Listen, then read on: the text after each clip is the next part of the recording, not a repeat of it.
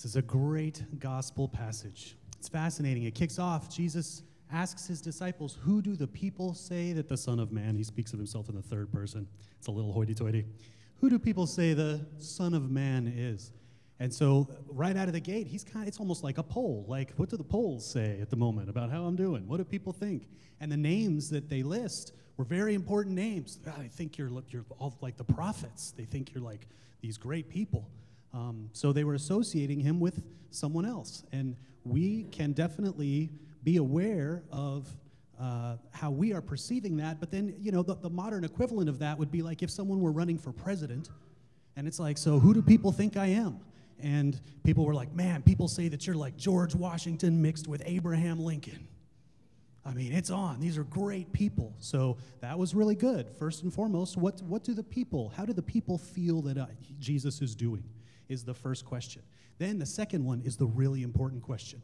Who do you say I am? He asks. And for once, Peter gets it right. Poor Peter. But right out of the gate, he's like, you're the Messiah. And Jesus is like, that's right. Great job, Peter. I'm really proud of you. Now don't tell anybody. And that seems kind of strange, right? I mean, Peter was like, I got one right. I can't wait to tell everybody. Oh, okay. I can't tell everybody. So here in the 21st century, we can ask ourselves the same questions. And it's a fascinating thing to do. Who do other people say that Jesus is? Right? We can think about that. There are lots of people who say that Jesus is lots of things.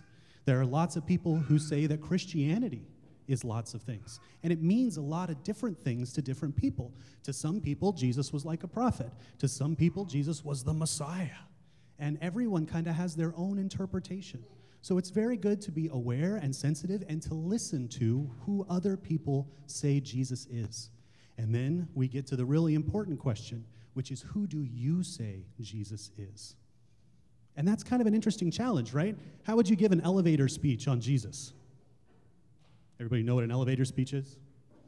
When you have to give someone a real quick pitch, like, okay, real quick, who's Jesus? Well, he was this really great guy, and he loved a lot of people, and he died for our sins, but then he came back from the dead. Don't ask me how.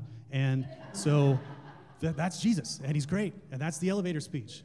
Who do you say Jesus? So obviously, even in this circumstance, trying to explain it with words is challenging, which is an interesting way to look at the last thing Jesus said. Why would Jesus say, don't tell anybody that I'm the Messiah? Well, if you look at the context of what was going on, that could have gotten him in some real hot water at the time.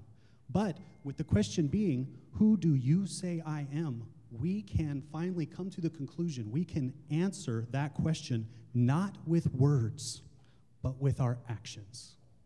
Who do you say Jesus is with your actions?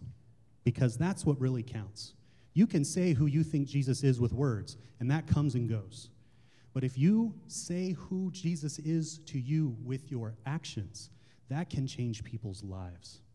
So it's very important for us to remember that it's our actions that say who we believe Jesus is, not our words.